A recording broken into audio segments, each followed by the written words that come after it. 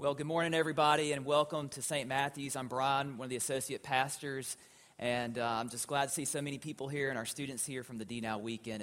It's really a blessing to have that. And so today what we're going to do is continue in our series of This, I Believe, looking at some of the foundational beliefs of our faith and what that means for us in our lives today. And so today our passage is going to be coming from Colossians, the first chapter. And we'll be reading verses 11 through 20. So I invite you to follow along in your own Bible that you have, whether it's a Bible app or a hard copy Bible, or you can follow on the screens behind me as I read the word. So starting off with verse 11. May you be made strong with all the strength that comes from his glorious power, and may you be prepared to endure everything with patience, while joyfully giving thanks to the Father, who has enabled you to share in the inheritance of the saints in the light. He has rescued us from the power of darkness and transferred us into the kingdom of his beloved Son, in whom we have redemption, the forgiveness of sins. He is the image of the invisible God, the firstborn of all creation. For in him all things in heaven and on earth were created, things visible and invisible, whether thrones or dominions or rulers or powers, all things have been created through him and for him. He himself is before all things, and in him all things hold together. He is the head of the body, the church. He is the beginning, the firstborn from the dead, so that he might come to have first place in everything. For in him all the fullness of God was pleased to dwell, and through him God was pleased to reconcile to himself all things, whether on earth or in heaven, by making peace through the blood of his cross. This is the word of God for the people of God. Thanks be to God. Okay, so yes, I brought some props today, and there's a reason for these props, okay? These are common household things that I believe most of you will have, okay? If not, you've seen them before, okay? We'll at least have that much. So a tape measure, okay? This is a good, sturdy tape measure that I got from Tim's office. He does not know I borrow his things, okay? But this is Tim's tape measure. He has a toolbox that we get to raid every now and then. As long as you put it back, he's okay with that. So tape measure. Obviously, you use this when you're doing a project, whether you need to see, how big of a furniture piece will fit on the wall over here, or, if I'm making something and cutting boards, how much to cut. This will greatly help you in that endeavor, right? However, did you ever know what this little thing on the end's for? It's there. It has a purpose, but did you ever think about what the purpose is? There are a few things at the end of the tape measure has a purpose for. And it's loose for a reason. It's loose because when you want to measure a wall and you're going against the whole length of the wall, you want to measure the wall completely. So you put it on the end of the wall and you pull it, and it gives a little bit. So that way you'll have the exact measurement and you're not measuring that little metal piece. Or if you're measuring inside of a drawer, it pushes in so you get the better measurement of the inside of the drawer. There's a reason why it's loose. Also, there's a hole on the end there. And so you can tack a little nail. If you're by yourself trying to pull it, you can tack it in, pull it, it holds itself there, and it won't move as much. And if you need a straight line, it's straight. So there's a lot of reasons. There's a metal piece at the end of the tape measure if you've never thought of that before. Let's see. Okay, we have a wrench and a screwdriver. All right, do you know why there's a hole at the end of the wrench? Well, if you're working on a project and you need a little more torque to twist something, you put the screwdriver in there. It gives you better grip, and you can twist it a lot easier when you're using your whole hand muscle with the screwdriver than if you didn't have that. All right, I could not bring one or find one in the church kitchen, which makes me wonder, how do they cook spaghetti? But when you cook spaghetti, the spaghetti spoon itself has a hole in the middle of the hole of the spoon. Do y'all know why? Is it for the water to rush out of it? No. You can actually take a measurement of spaghetti, get your spaghetti sticks, and if you fit it in the hole, that's about a serving, okay? So it helps you get the serving sizes of your spaghetti. Who would have thought that? Your pot has a hole in the end. Yes, you can hang it, but what's the other reason? If you got a spoon or something of the sort, you can fit it through the hole and it'll hold it for you while you're cooking. And if you don't have a ladle to lay it on, so it holds the spoon there. All right, two more things. There's a lot of things out there that have purposes that we don't really think about. Your blue jeans. You ever notice they got these little rivets on them? Do you think they're for style design or have a function? They actually have a function. They hold your pants together, okay? It's not held together by stitching, but the rivets come together where pieces connect, and it's also pieces that commonly touch seats and surfaces that would wear away quicker if it didn't have a metal rivet there to protect it and hold your pants together.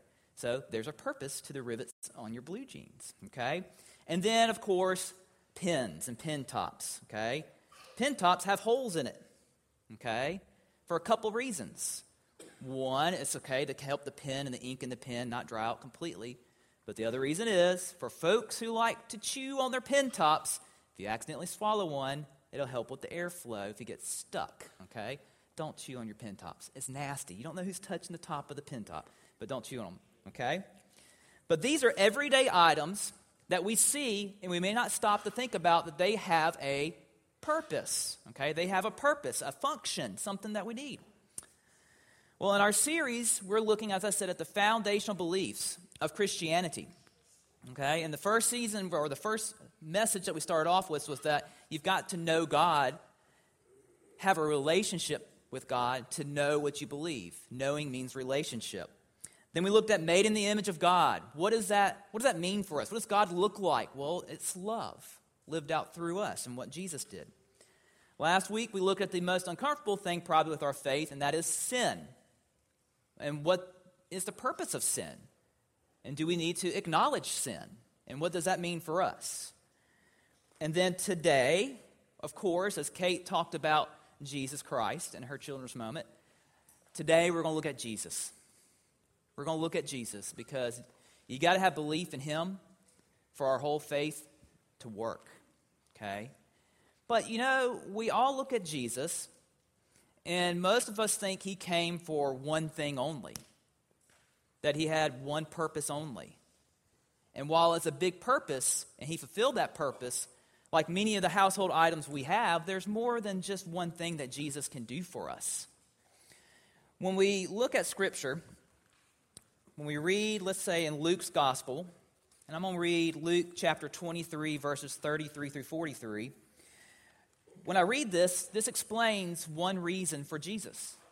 And it's the reason we often think about when we study him and when we try to remember him. Verse 33 of chapter 23. When they came to the place that is called the Skull, they crucified Jesus, there with the criminals, one on his right and one on his left. And Jesus said, "Father, forgive them, for they do not know what they are doing." And they cast lots to divide his clothing. And the people stood by watching. But the leaders scoffed at him, saying, "He saved others, let him save himself. If he is the Messiah of the God, then he can save himself." Then the soldiers also mocked him, coming up and offering him sour wine, and saying, "If you're the king of the Jews, then save yourself." And there was also an inscription over him that said, "The King of the Jews." Now one of the criminals who was hanged there kept deriding him and saying, "Are you not the Messiah? Then save yourself and us." But the other rebuked him, saying, "Do not fear God, since you are under the same sentence and condemnation. And we indeed have been condemned justly, and we are getting what we deserve for our deeds. But this man here has done nothing wrong." And then he said, "Jesus, remember me when you come into your kingdom." And then he replied, "Truly I tell you today, you will be with me in paradise." So the crucifixion. Jesus, he came to be crucified, to pay our price, to provide a path for us to be saved, for all in the world to be right, to do what Adam could not have done, which was to resist temptation. But there's other purposes and reasons for Jesus. There are other things that he does for us besides just that. When you look at most altar tables, you'll see that there's 2 candles. It's another one of those things you probably see all the time, but don't know or understand the reason why there's 2 candles. Those 2 candles explain something to us about Jesus Christ. Jesus Christ is twofold. There's 2 parts to him. He is fully human, and while he is fully human, he's fully divine.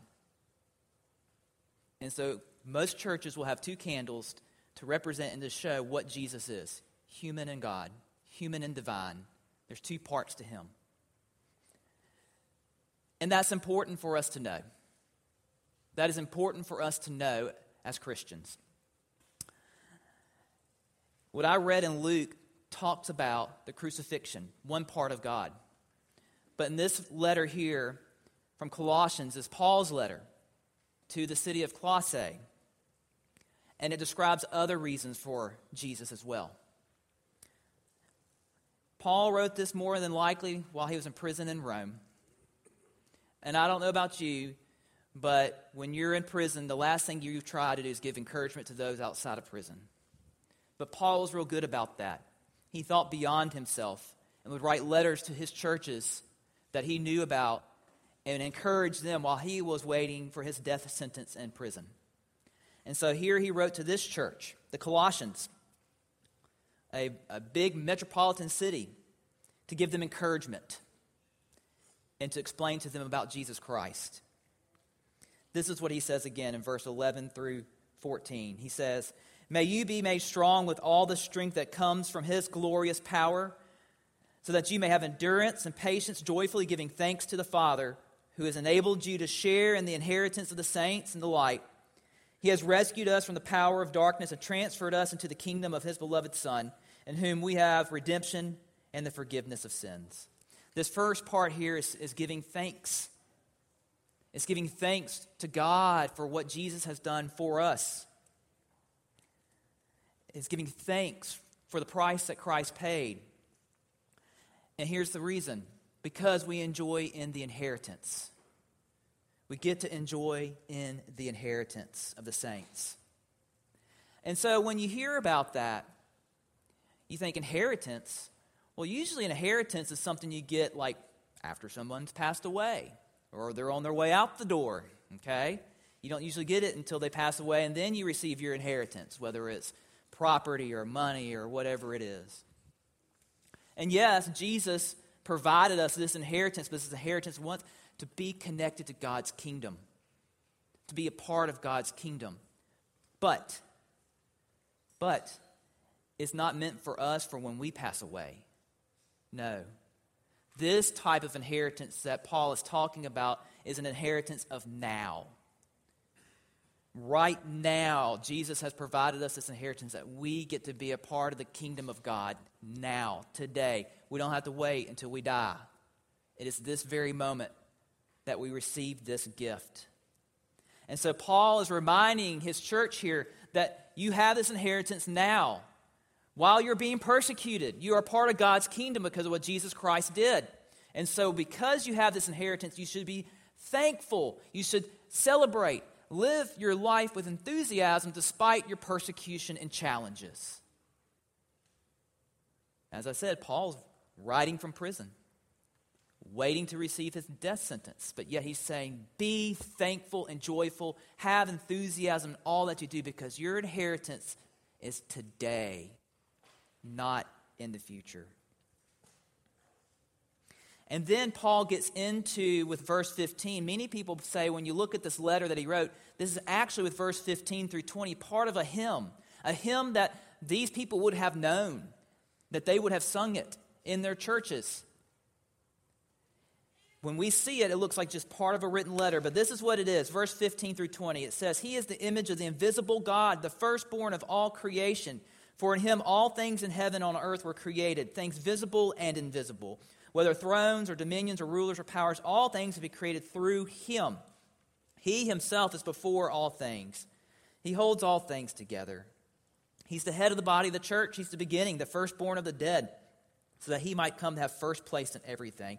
For in him all the fullness of God was pleased to dwell. And through him God was pleased to reconcile to himself all things, whether on heaven and earth, by making peace through the blood of the cross." And so the deeper meaning is here is because, yes, Jesus died, but he is also the invisible image of God. He is the best example of what God would look like through what he does and believes. He is the image of the invisible God. He's the firstborn of all creation. He was there from the beginning of time. And all things were reconciled through him. He himself is before all things and holds everything together. He is that glue between us and God. And without him, we would just fall apart. Jesus is just more than someone who went to the cross. He is so much more than just that. And so when we look at that as Christians, that should change in how we act and treat one another. That every person here, every person on this planet, God sent Jesus for them, to show them the invisible God, to be the peace that connects the billions of humans to their Creator. And so we must understand that. We must not forget that.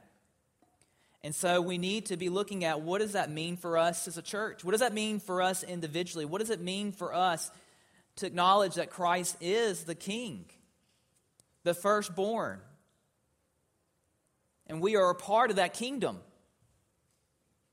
What does that look like for us to put Jesus as Lord above all else?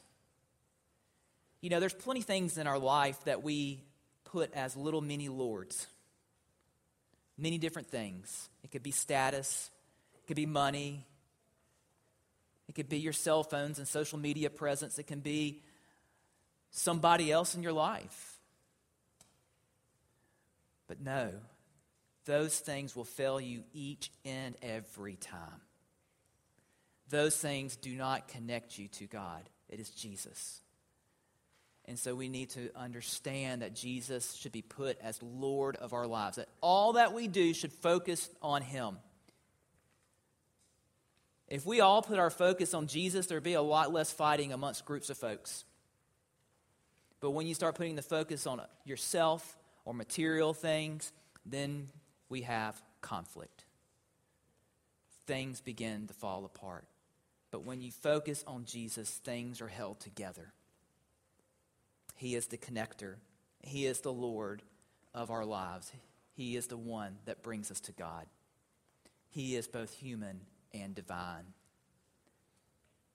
And so I think in this series, as we go about looking at the important parts of our faith, I think there's more than to Jesus than to Him just going to the cross.